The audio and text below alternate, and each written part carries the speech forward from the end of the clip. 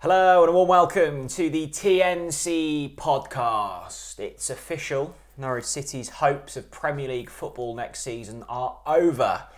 The 2022-2023 season is categorically, factually a failure. Ooh. How's things? Yeah. Yeah.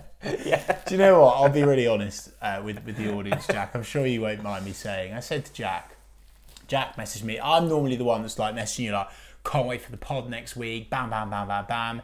This week, I didn't message Jack. No. And I got a message from you, didn't I? Saying, like, you know... Pod tomorrow, question mark? Yeah, what's the podcast? And I just said, you know what? I can't be arsed. It was a tough negotiation to get you like here. I actually was I was actively trying to put you off, wasn't I?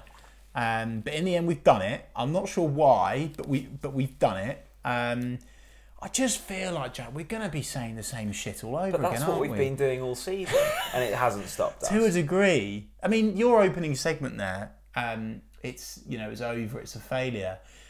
I cast my mind back to Millwall away, and I just think, fucking hell. What could it be, eh? Like, the lads can play.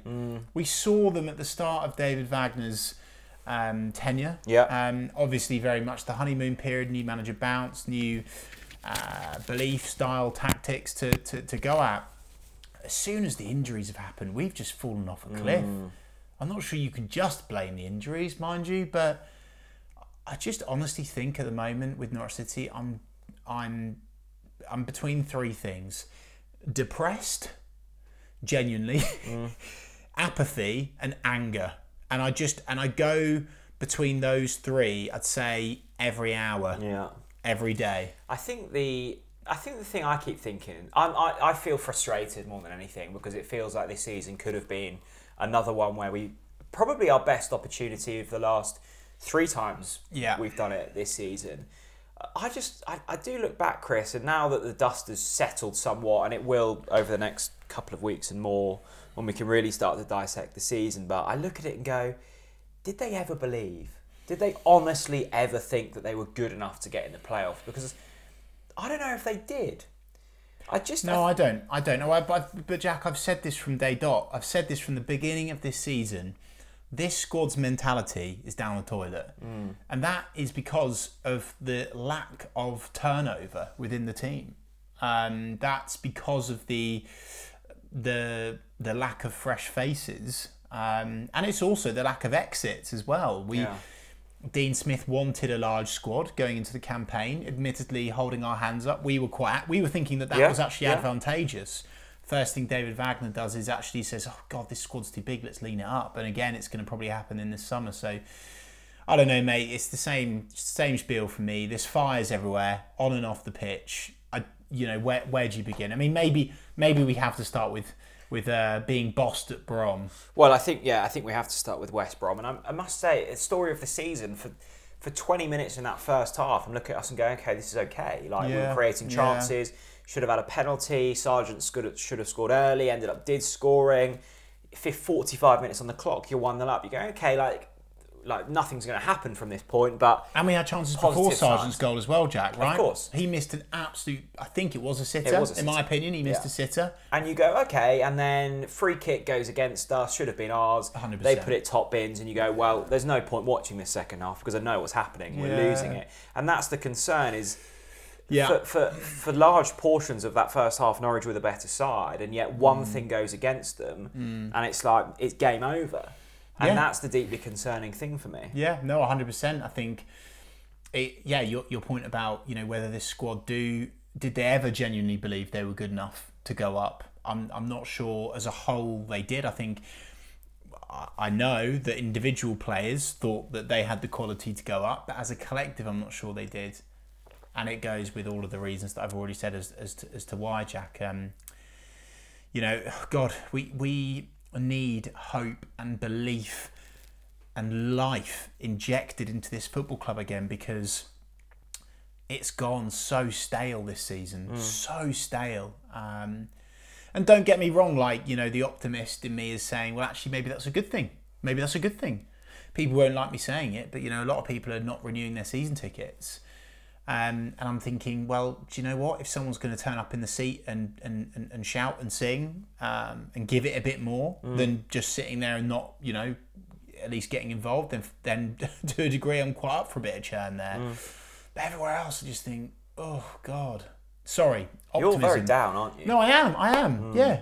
But the reason is, what have the optimists been given to believe in? Well, I have nothing. With nothing, and I can't. I've got a point on David Wagner in a minute, but I'm even looking at the team selection at Brom, and I'm thinking, what is the point in playing Marquinhos?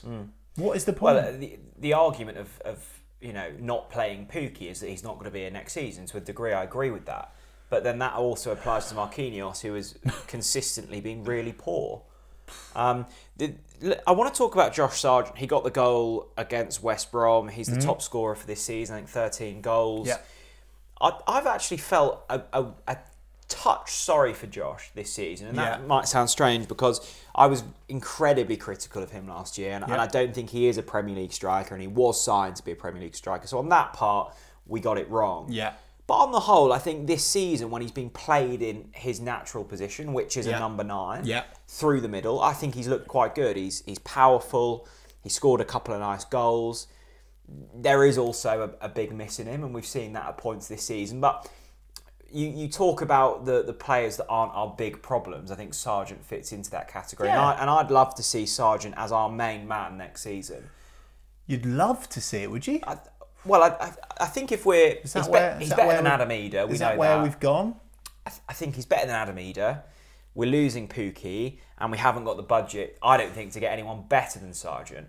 And I think when he's played through the middle, Norwich look a lot more cohesive. It's when we start faffing about with wingers that aren't wingers where it becomes problematic. I absolutely agree. And again, to criticise David Wagner, I have no idea why we've reverted at times back to Josh, Adam and Timu. It's just doesn't work. It doesn't work. Categorically doesn't work. I wouldn't say I'd love to see Sargent up top next season because I still think there's a lot of work there to be done. As you say, there's a big miss in him. However, 13 goals this season, considering circumstances, being played out of position, in a team that crumbles on confidence, feeding off scraps, it's fair to say, up top as well. Fair play. And don't forget, young, and don't forget, there was a fairly big injury as well around the time of the World Cup, wasn't it? Or sorry, was it just after the World Cup? Yeah, he got injured in the World Cup, didn't he, I think? So I think the World Cup took it out of him. So, look, don't get me wrong. I think Josh is a player that I look forward to seeing next season. However, will he be here? Well, yeah. I don't think there's anyone in this team that if the right money came in would... I'm not sure the club would want to keep them because I think there's positives and negatives of keeping everyone, really. But the one thing for me is, I am optimistic that Josh will have another good season next season if he's played in the right position, Jack. Because at the moment he's not being played in the right position. So. I think that the other concerning part for me is when you chat to people and they go, what do you think for next season? It's really difficult to assess it at this stage because you don't know what this squad looks like. Yeah. I mean, I'm even looking at the likes of Angus Gunn. I think we're probably assigned to the fact that Sarah and Aarons will probably be off. So there's two of your better players going. Even the likes of Sargent, I'm not sure who's going to be here. And then you're going, whew. Yeah. We've struggled this season and we've often lacked quality. The small bits of hope that we did have will soon be going. I agree with absolutely everything on this, but I know that I'm not definitive certain on this, but I do want to, share some hope.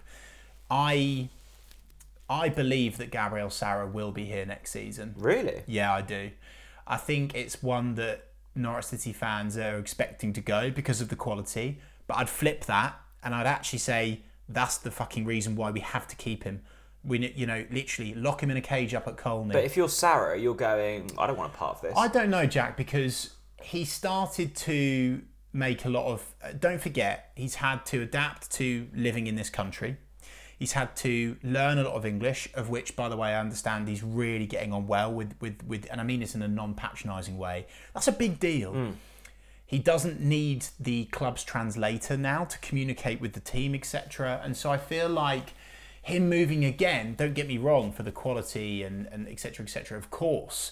But I think there'll probably be an element of Gabby Sarra's thinking and also his team's thinking that staying at Norwich for one more season is the right thing. I'm optimistic, based upon conversations I'm having at this stage, that Gabriel Sarra will be a Norwich City player next season. Okay. But of course, the caveat is, if we need the dollar, he's going to go.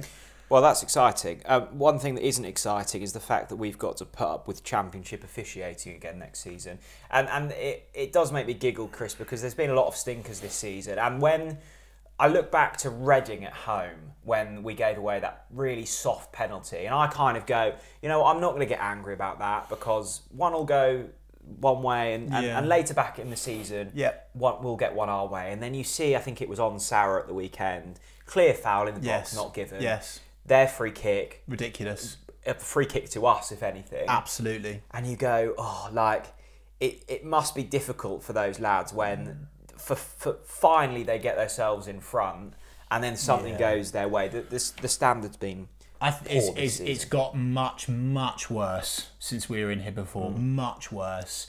The EFL have got to sort it out. Equally, we don't want VAR. It's dreadful. So it's absolutely lose. Not. Well, yeah, and to be fair, I quite like that from you. A bit of perspective. I'd rather shit officials than VAR because that is a cancer to the game. It's absolutely fucking atrocious. You see what it's doing in the Premier League.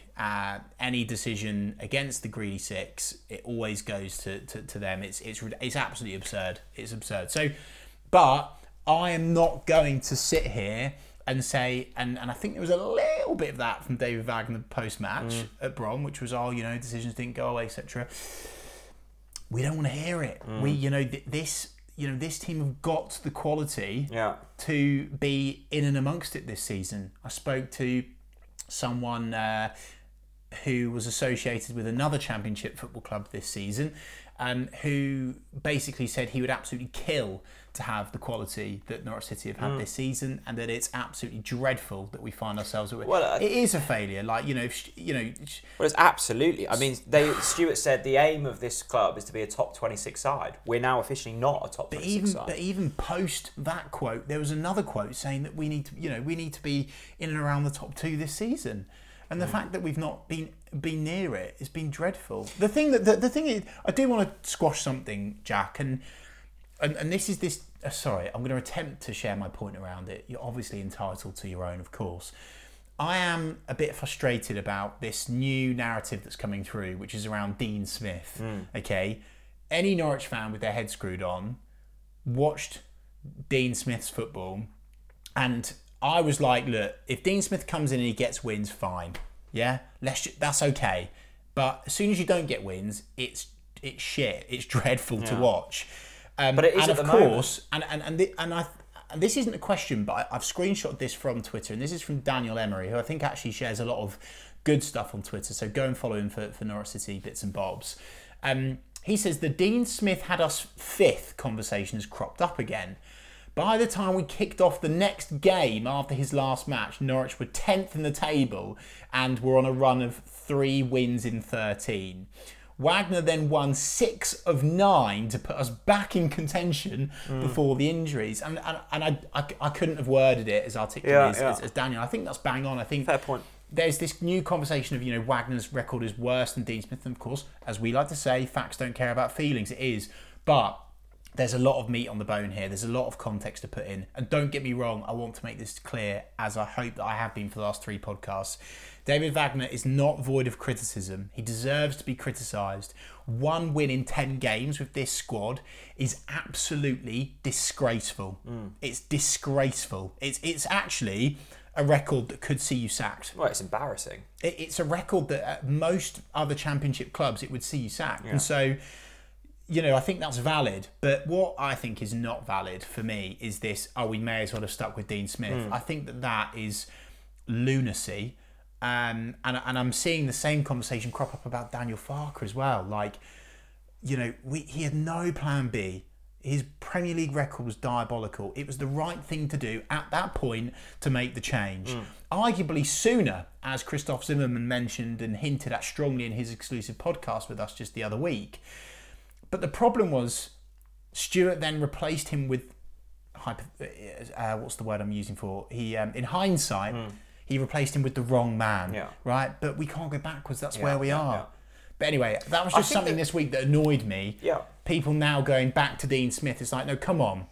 You know, I think if David Wagner is given the funds to build a team, at least a starting 11 that can play his style of football from the first minute to the 90th minute.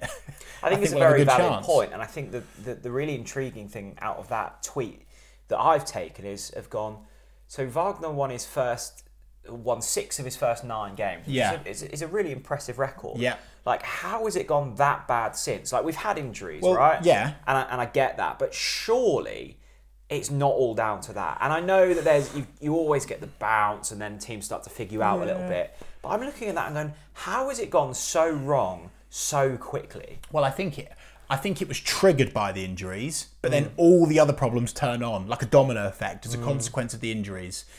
The record at home. The record at home is appalling. The toxic atmosphere gets worse and worse. And rightly so, by the way. Absolutely, you know, I completely empathise with why fans feel that way. You know, and but I look back, Chris, to when we pumped Preston and we scored 4 at Coventry and the win against Millwall and how we played against Blackburn. And I go, yes. This team is capable of it. Yes.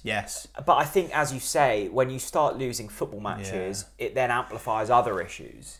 Yeah, 100%. All the off the pitch stuff comes to the fore, which you obviously don't want to even think about as a football fan. There is something that I want to highlight, which I think sort of epitomises. We have to talk about it, as much as people at the club won't want us to talk about it. Is what summarises where we are at. Is of course after the game at West Brom, Andy Hughes decides to have a period of time very close to the Norwich City fans. It's absolutely a confrontation. Yeah. I'm not having it wasn't a friendly conversation. You know, I'm not having he wanted to, like, don't get me wrong, I think he went over with the best intentions, but to then stay there, I think it was really, really silly and completely needless. And it sums up, again, like we said in the podcast last time around, the fracture between the club, the team of people in and around the first team and the supporters. I do. I think it was a shame because that could have quite easily turned into a really positive communication. Yes. But, look, I wasn't there, so I haven't got but I've spoken to people there and I've seen the videos.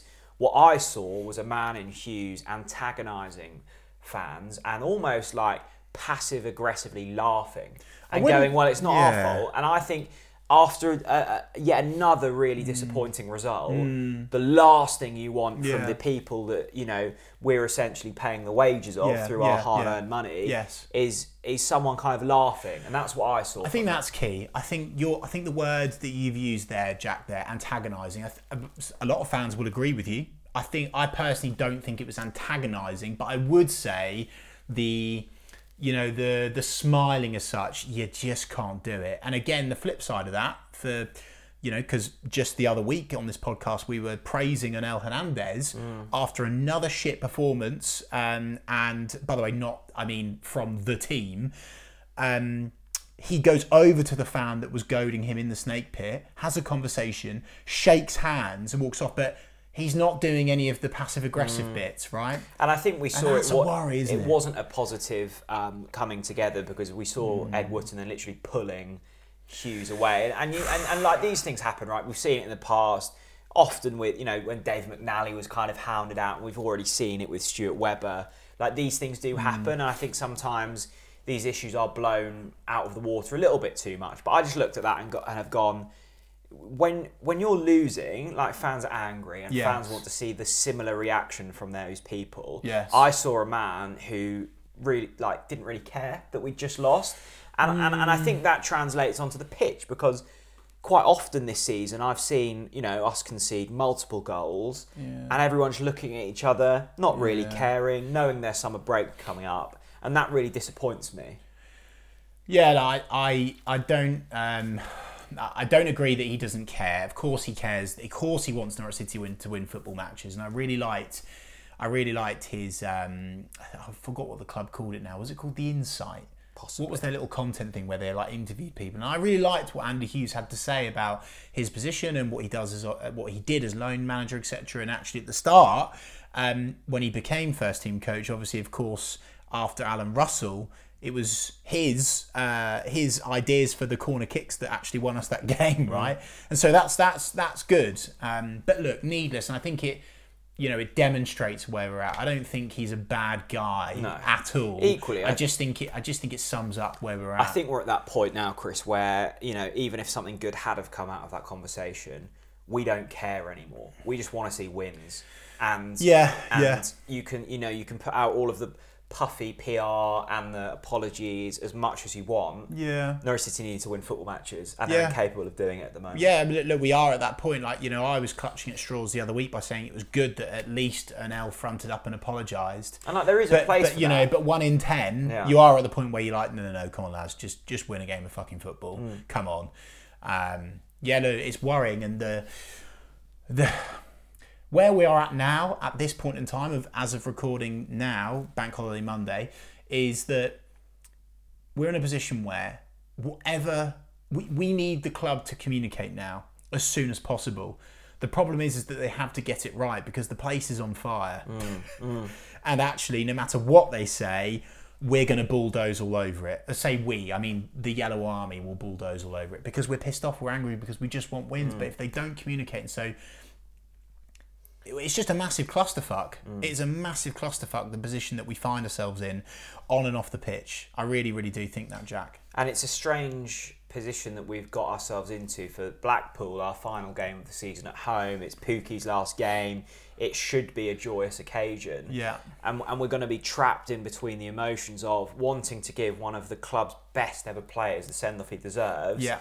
And telling the football club that we are not happy with what we're seeing. So, like, where does those emotions combine and like what happens? Well, it's a real... And we're up against a side already relegated.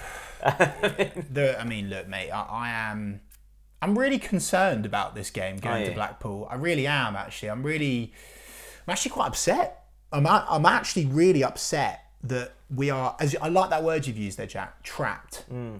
Because how sad is it for Teemu Pukki?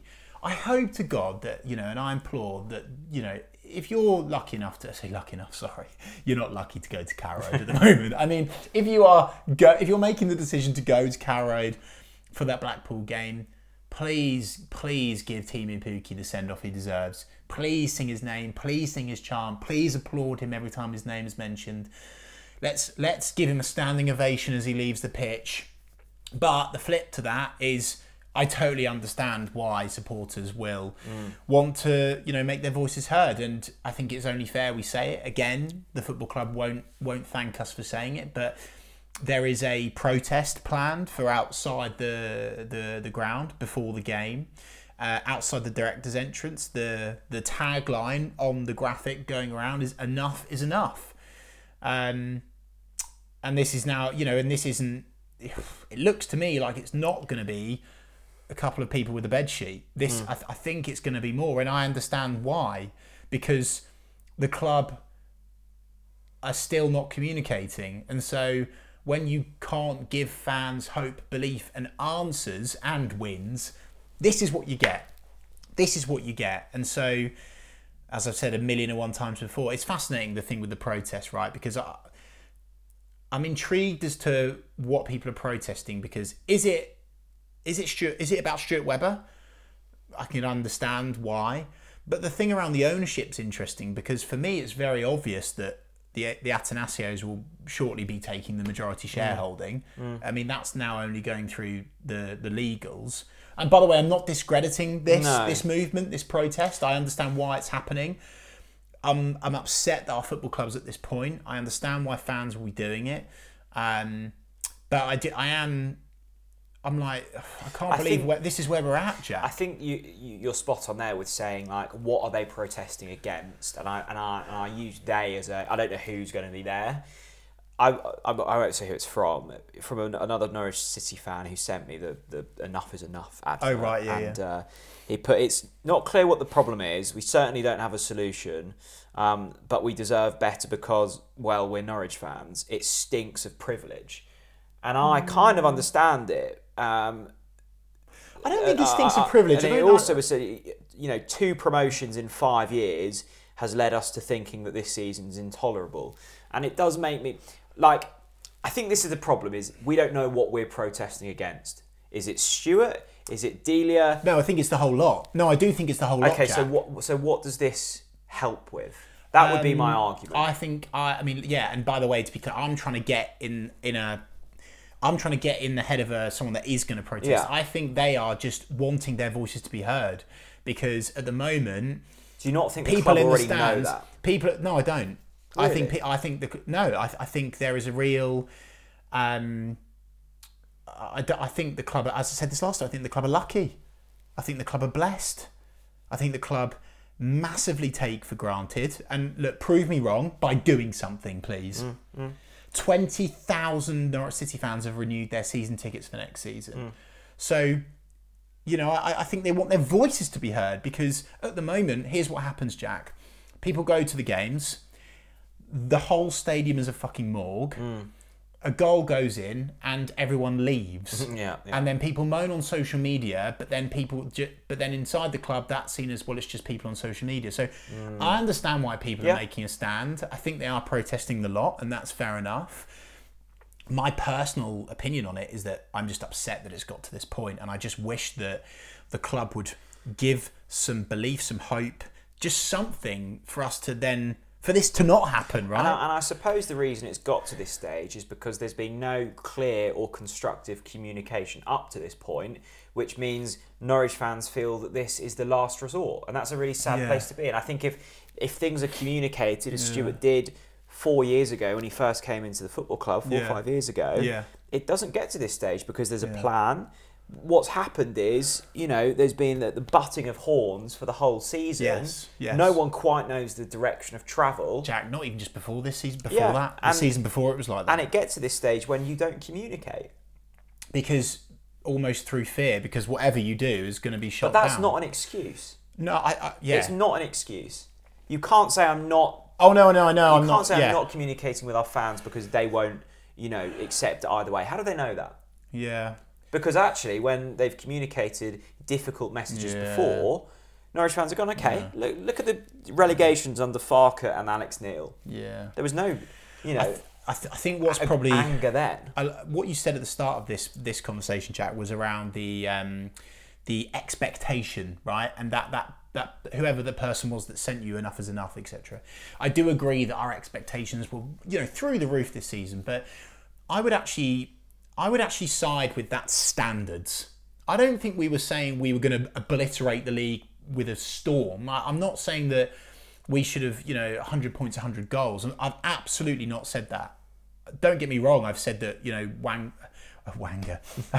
Wagner's Whopper on Wembley Way. I've said that. And I believe that we could have and should have done that. I think standards is that a minimum, because of the parachute payments and the quality that this squad has got, which people within the football world have said we have got, we should be in and around the playoffs. That's standards. That's not privilege. So I disagree with that word of privilege. I do believe that the balloon has been popped, though, and that hurts. And what rubs salt in the wounds is, of course, the blue and white scum have finally decided to buck their ideas up after four seasons and get promoted as well. That doesn't help. And so, again, I implore the football club, if you've got good news, please share it with us, because... we need it.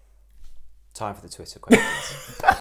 Right, Twitter questions once again. Thank you for all of your insight, because I think you mentioned the word apathy there earlier, Chris, and I think it does get to the stage in this season, and I'm guilty of it as well, where the last thing I want to do after a Norwich defeat is consume Norwich City content. Right, I just switch the channel over, and I try and forget about that I support a football club really struggling in the Championship. But plenty of you getting involved, so thank you. Erland will start with a slightly controversial one, I think.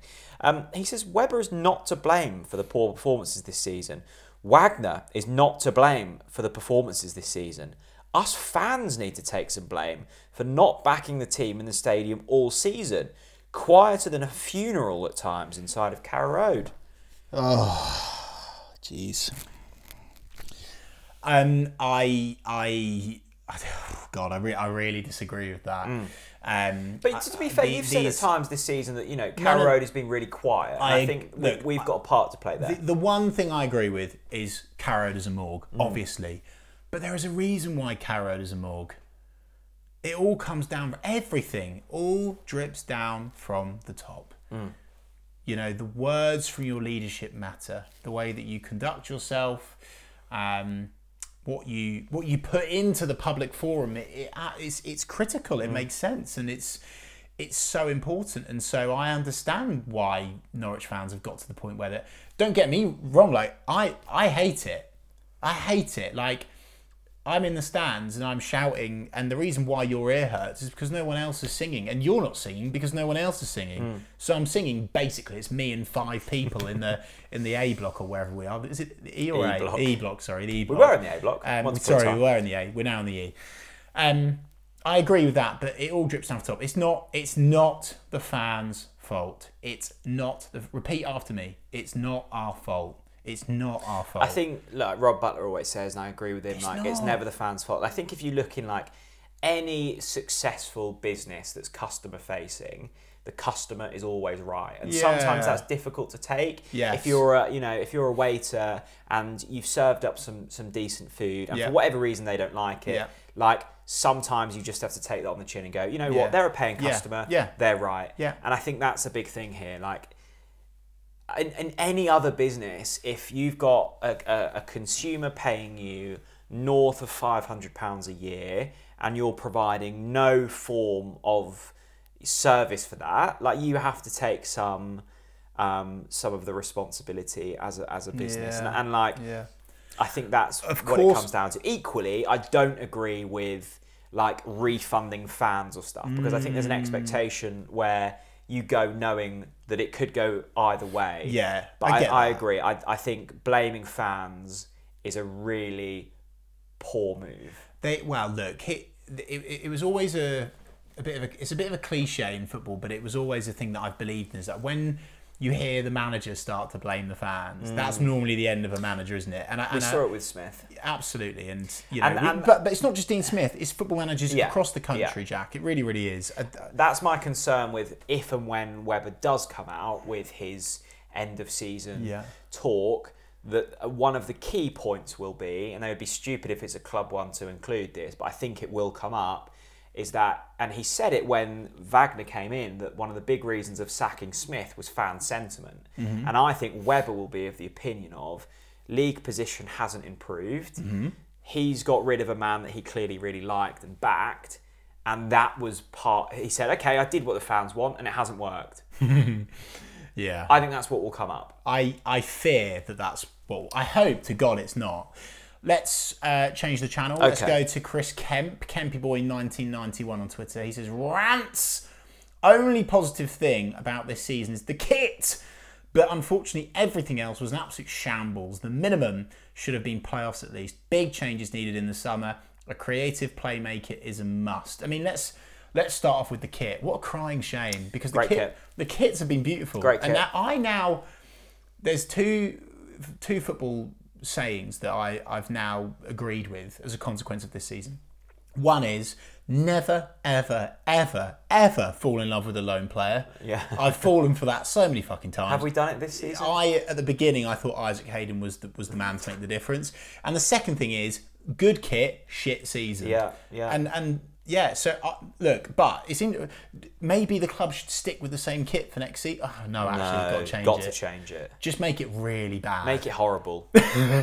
Give me like Italian mopeds. Yeah. Again. Oh no! What, mate? That was class. I know, but mate, that kit was gorgeous. Yeah, and we did. But that goes against your theory, because that was a nice kit and we did well in it. Yeah, maybe. Anyway, a creative playmaker is a must as well from Chris Kemp, and this is interesting, right? Because Dowaldinho looks to be out the door up north with Todd at Rangers. Strange one, isn't it? Because I think if you'd have asked me, would I like to keep Dowell 6 months ago, I would have said no. I think my mind's probably slightly different now. Like, it's one of those that I must admit, Chris, and this probably isn't a great answer. Like, I'm not going to lose sleep over it. Okay. Like, I'm just not fussed. Like, he's had good moments. Yes. He's clearly a good player in there. Yes. His injury record really worries me. I think the first 6 games under Wagner, he was really impressive. And I think he had a great spell at the back end of Farke's last championship campaign. Is it just a case of with Dowell-Dino, injuries killed him? I think so. And equally, I think we need to freshen up. And I think I holding on to these players... And probably he needs a restart. Yeah. I mean, look, don't get me wrong. I think it was at the end of that season in lockdown when he was also looking pretty good. He scored a cracking free kick away at Derby, I think it was as well, when we won 1-0. Good memory. That was good. Dowell-Dino. There's been some really impressive moments, and obviously, but I think for me, injury. I'm the same as you, Jack. Like. I like Dowell. I like him, but like at the same time, he's not a player that I would be devastated that would leave because of the fact of where we're at and the injuries that he's had. And I believe that Norwich City need more consistency. We need players that can be at least at the moment we're at 4s and 5s. We need players that are at least 7s and 8s every single game, not players that can have a 10-game spell and get injured, and that's the cruel world of football. And right? I think there is something in saying as well, like, I'm certainly not comparing us to Alex Ferguson's United team, and I'm also not comparing Dowell to any of those players. But you saw with Ferguson at United, like, as soon as a player had a good season, he'd often let them go. Yeah. Because he wanted people, like, re-energised, hungry. Yeah. And I think it's difficult in football because you get attached to these players. Let them go when the going's good and we can freshen up. The problem comes is how do we re-recruit, because we've been let down there. So I think Norwich fans are really attached and sentimental to these players because we feel, and I think rightly feel because evidence has backed it up, that we're going to find it difficult to find someone as good as who we're letting go. Agree with most of that, except that my observations are, Jack, is that the majority of Norwich City supporters now are ready to actually see you later to most of this team, actually, to be honest with you. I think you're right, and I think that's what we need, but it worries me with who we find. Well, of course, as I said in the last podcast, I don't believe we'll recruit well anymore. This is an interesting one from Reese, and I guess it's more of a statement, and we've already covered it, but I want to read it out anyway. It says, Webber needs to apologise to the fans. He knows deep down the recruitment has been very poor the last few seasons, and it's unacceptable that he's blamed fans for atmosphere when we already pay one of the highest prices of season tickets in the country and have a great away following. The fans are being taken for granted, and the comments he made at the end of the season interview last year about the atmosphere were so contradictory, as they decided to raise the season ticket prices, which surely makes it harder for younger fans to obtain a ticket. Look, I want to respond to the back end of that straight away, Reese. This is a problem that's been the club know about this. They've known about it since the beginning of Ben Kensel's tenure at the football club, because he's told me about that. Norwich City have a problem where they've almost allowed too many season ticket holders. They haven't incentivised young supporters in, right? That is a problem that they've had for so long now that they are aware of. But I agree with the sentiment of this message, Reece. I think it's a fantastic thread that you've put together there. I do believe that the club don't realise how lucky they are to have the fans that they've got. Over 1,700 people went to West Brom, which was basically a dead rubber game. Probably just to go to the Vine, to be honest. Don't get me wrong, that's a quality one. But what about this, though, Jack, about an apology from Webber? I think Reece... If he shared a heartfelt apology... I think Reece is right, and I'll put it out there. I like Stuart Webber. I think he's on the whole, he's an impressive operator, and he's someone who I'd go for a pint with, and I think he's an engaging communicator. Yeah, I think he'd scare me if I went for a pint. But I kind of like that. The thing I want to see from Stuart, and I'm not sure if he's got it in the locker, I want to see him soften up a bit when he talks, because when I get the impression, and it works when you're doing well, it doesn't work when you're not doing well. I see a man incredibly defensive, lots of pent up frustration because he hasn't talked it through, right? I see a man really struggling to just provide some empathy. I just don't think. I think he thinks and maybe rightly so, because there has been a lot of criticism, that he's got the world on his shoulders and everyone hates him. Actually, I think he got loads of love, and all it takes is one summer of good recruitment, and I think people are back on board. I think it amplifies the hatred when we're not hearing from him, and I get a sense, and I think it's the worst tone to portray, of passive aggressiveness. I just want to see Webber soften up and go, you know what, guys, I got it wrong. I'm really sorry. I did try my hardest. I am fully committed. Well, I think he's at the point. I do genuinely believe, reputationally, Jack, that he is at the point where he's very much backed into a corner. And actually, I think the only thing he can do now is to do that. I think, as you say, everything else that he's tried is not worked. And so I agree. Like I would love to see that. I'd love to see Stuart open up and really own it. But unfortunately, in his world, I think, not just his world, I mean his world is in that band of sporting directors across the country, they almost see that as a weakness, if that makes sense. You know who I want to hear from as well, and I'd love to hear from? Zoe. Yes. Because I think there's... Yes, me too. I think there's often... Me too. I think people don't quite know what she's about. She's a very impressive operator. She's done remarkably well to get in the position she's done, and done a lot of very good stuff for the club. But again, it's someone that we don't hear from. Yeah. I'd love to sit down with Zoe and have a chat. Yeah. Well, look, Zoe, I mean, to be fair, I have to make this clear as well. I have asked Zoe to come on. I'm going to say this, actually. This is important, right? We're not just saying, the club need to communicate and we're not doing anything about it. I want the people that subscribe to us to know we are actively trying. I have messaged Zoe and I've said to Zoe, when the time is right, please come on the podcast and communicate. Let's actually have a conversation. Don't get me wrong, it's gonna be fucking difficult. And I think we've proved as well, maybe myself, is I'm willing for someone to come on here and go, you know what, Jack, you've chatted shit and I haven't appreciated it. Well, Russ Martin did it when you said that he wasn't good enough. Fine. Yeah, I do it every week. You talk nonsense. I want to get this in from Lee Widdett, who I think isn't my biggest fan, or maybe our biggest fan. Maybe I'm wrong, but I've definitely seen him give me some stick in the past. But I think it's fair that we open up this conversation. Lee says, "Hi lads, wondered if you could discuss," and I know this is a sore point, but just let's be empathetic. Wondered if you could discuss whether the Farke sacking has proven a good decision for the club in light of all of our best technical players leaving and a lack of youth progression since. Cheers. Lee, I'm sensing a bit of sarcasm. I know you're a big Farke fan, as were we.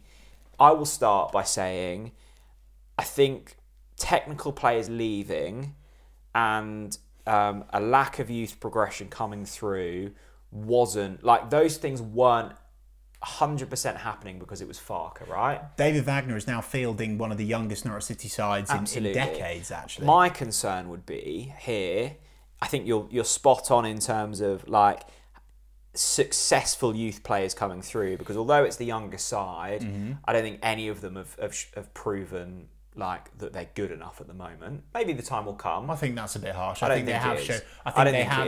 They have all shown glimmers. They've shown glimmers. I don't. There's green shoots there, Jack. I think your standards have dropped so far. No. Andrew Mbamadelli, Liam Gibbs. No. There's green shoots there, Jack. They're part of a side that have lost 9 of all. They've won 1 in 10. Okay, what I would say is it's concerning that we've invested tens of millions of pounds in a Grade 1 academy, and under Stuart Webber and the people leading that academy.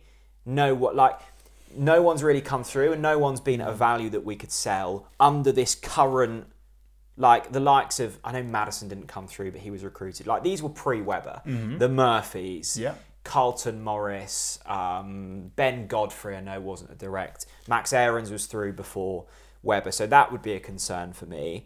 I also think the Farke thing, Farke did well. 2 of the most memorable and successful championship sides that this league has ever seen. Yeah. But things move on, and it was clear that there wasn't necessarily a plan B. And I'll hold my hands up, right? I hounded Farke out because I didn't think he was the right man. Did you hound him out? Well, I wasn't happy. You published a video stating your opinion. Which you hounded him out. And I don't regret that one bit. The predecessors after him have hardly done amazing things, but that's not like, it doesn't mean that Farke would have excelled because of the people that have come in after him haven't done well. I think the sacking of Farke almost came too late. I think the sacking of Farke was the right thing to do. Well, look, don't take... And I don't regret any of the things I said about Daniel Farke.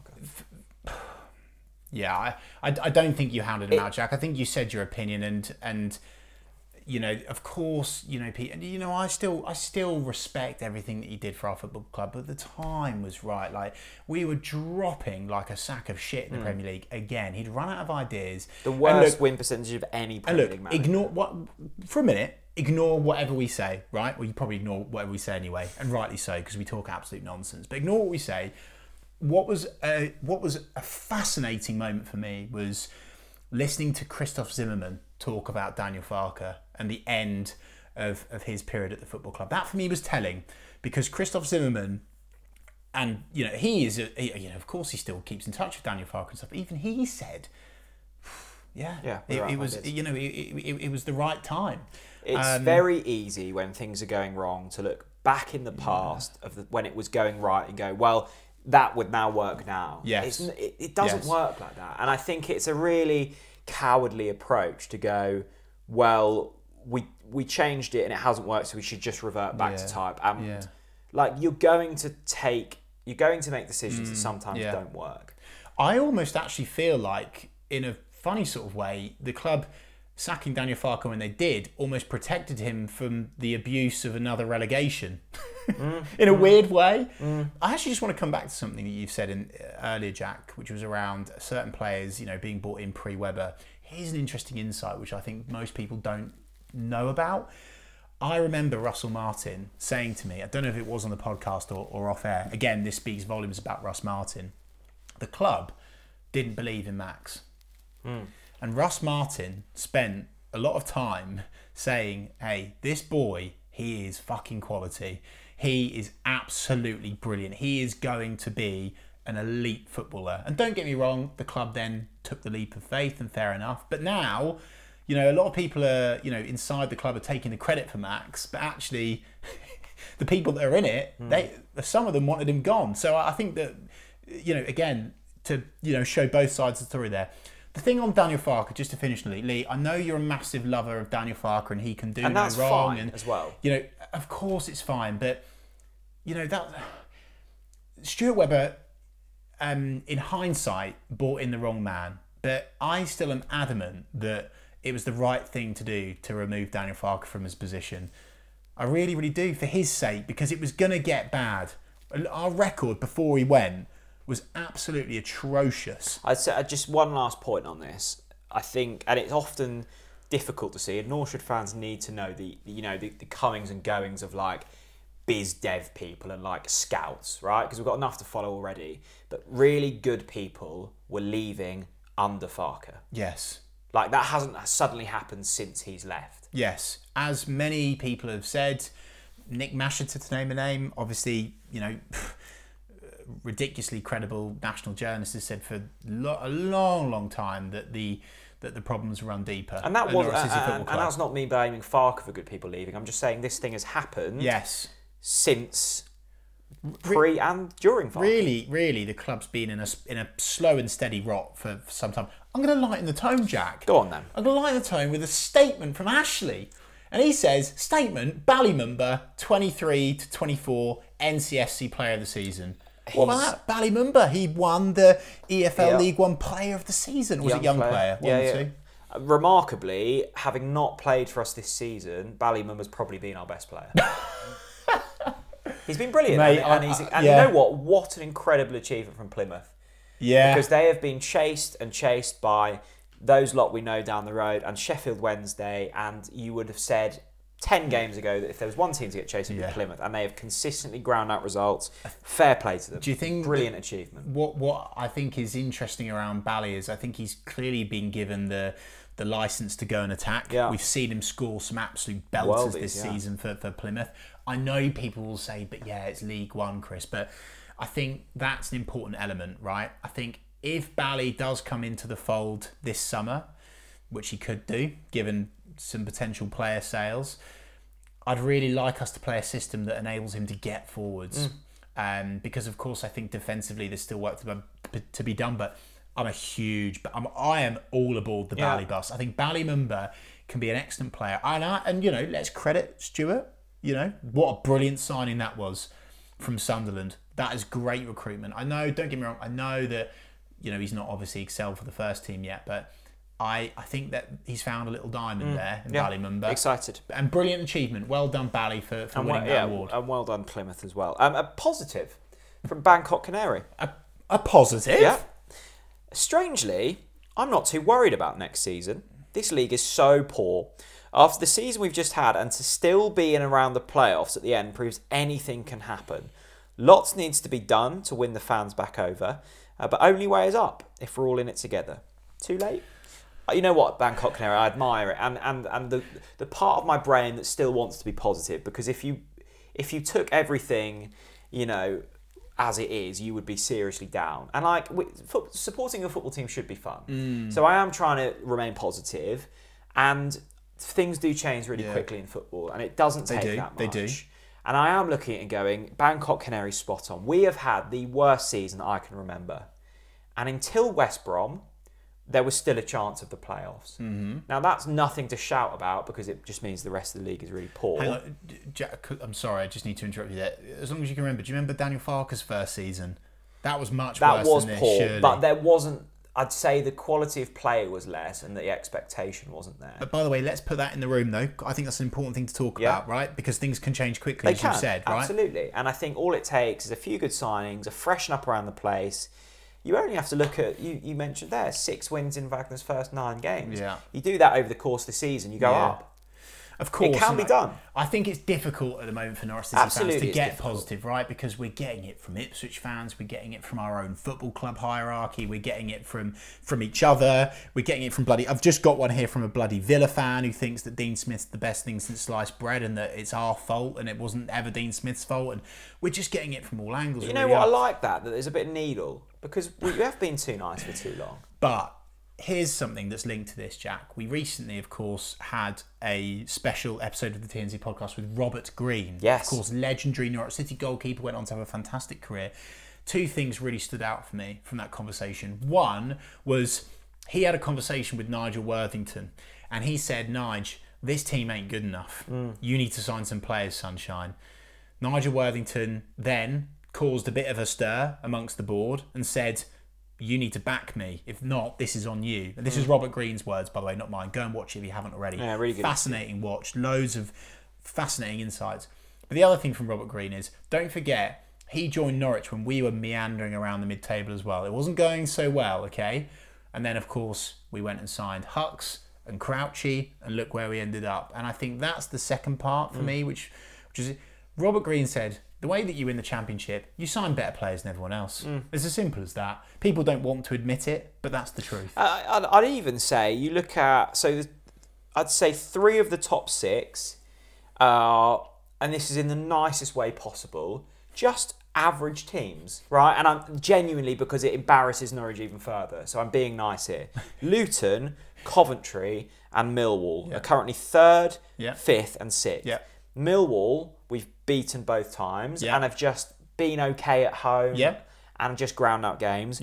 Luton have done a remarkable job on a shoestring budget. They've got the most out of their striker. And Coventry, remember when we beat Coventry at home early on the season? They were without a stadium. They were a shambles. I would have wedged on them to go down. And they are 5th. Yeah, and fair play to them, by the way. I've always said that. So it doesn't take much in this division. Now, what I would say is I think the league will be stronger next season. You've got 3 big teams coming down. Absolutely.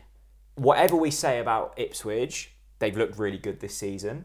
Plymouth are going to be coming up with a bounce, and you might have like a Sheffield Wednesday. So the teams coming up and the teams coming down are all good. That throws 6 decent teams into the equation, as well as the teams that don't go up. That's the reason why I can't get positive, and why I believe we're staring at mid-table mediocrity. I don't disagree with that, but with the hope that you have to hold on to is that things can turn quickly. Of course. It's just few and far between in terms of belief at the moment.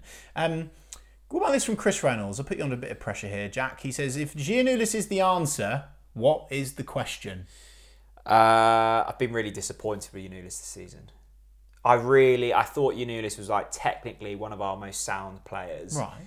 Not seen anything to get excited about. I think that's really harsh, Jack. Do you? I quite like the look at You know what? I think if he's just in a struggling side. I don't buy into that anymore because Really? so often this season I said... Provided the assist for Josh at West Brom as well. Oh, great. 1 assist. You've given me so much stick this season for saying that we've got one of the best defences on paper, right? Yeah. And we've been a shambles. And rightly so. I don't think any, and I'll include Max in this conversation, Okay. I don't think any defender this season can hold their heads high. No. I don't either. And I include Yanulis in that. Yeah, no, don't get me wrong, I do agree. So anyway, if Yanulis is the answer, what's the question? Who hasn't filled their potential this season, maybe? There you go.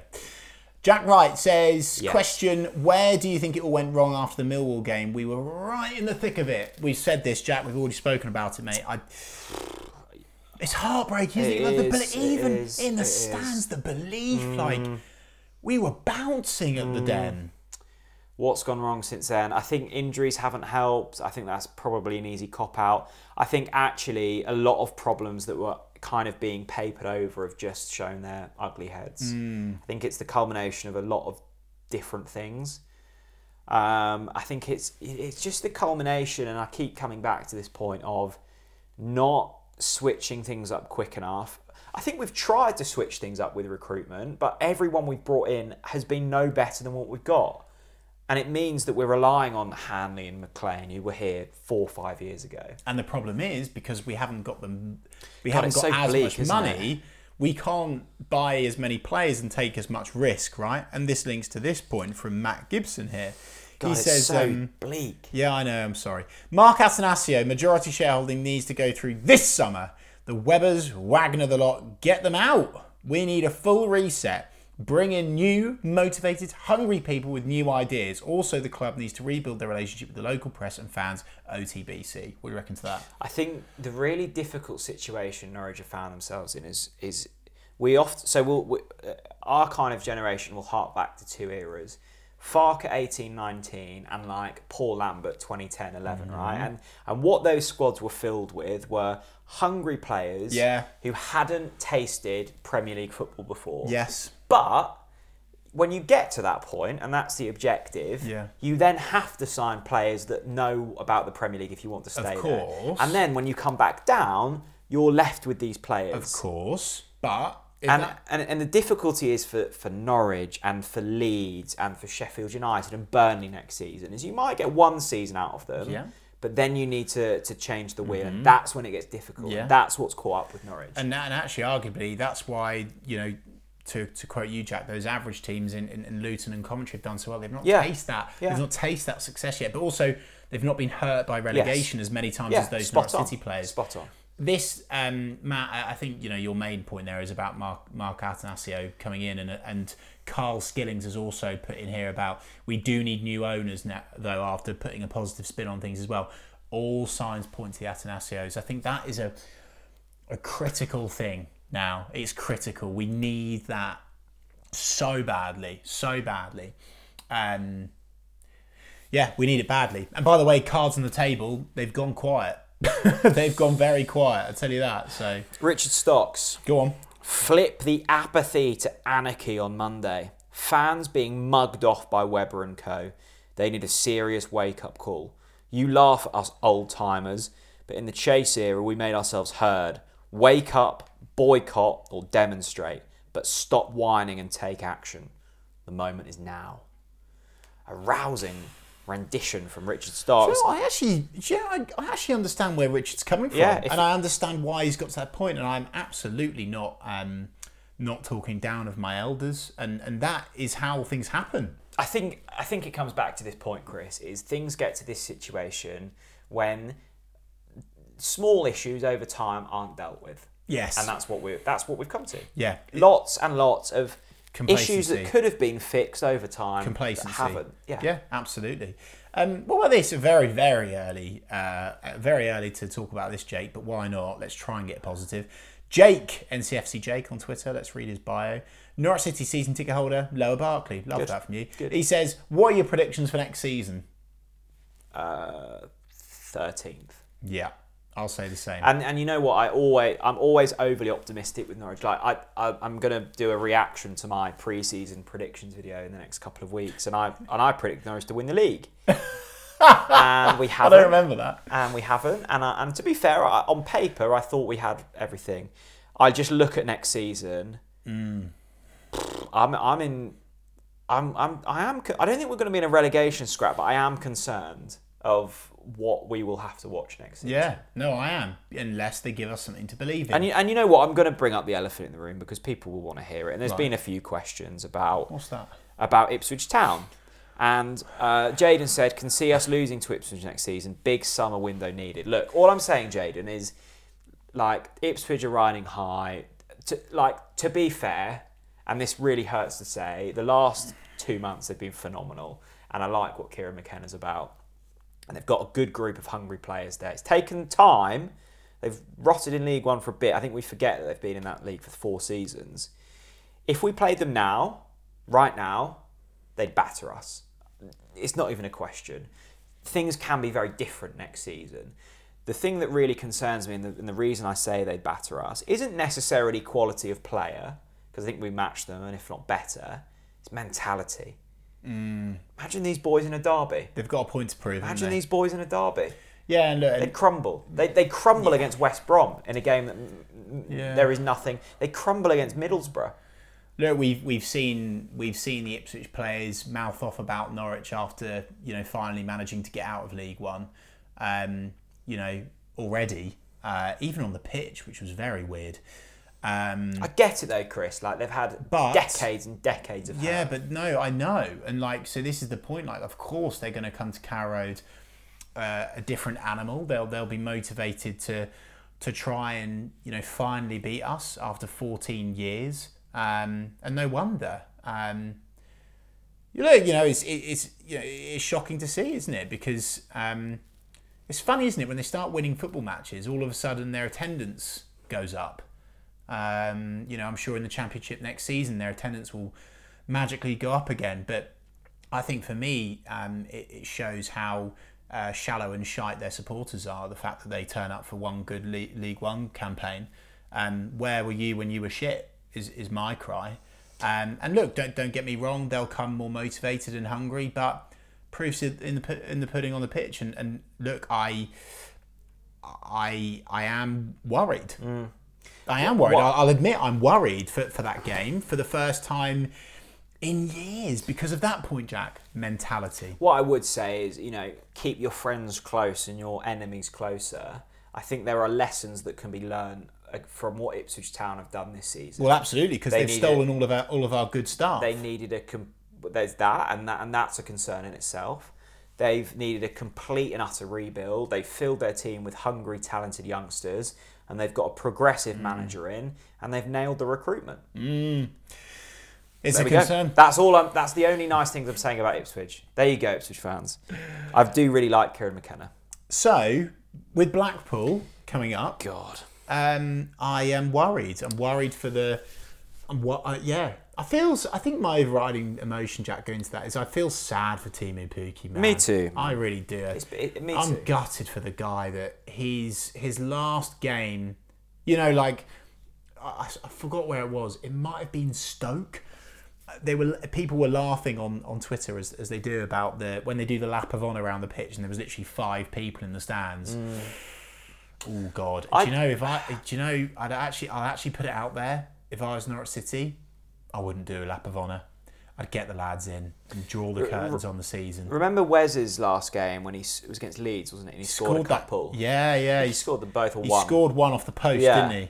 I just hope it's like that because it won't be like that though, Jack. I'm just saying. I think the risk here as well is because we've been so bad.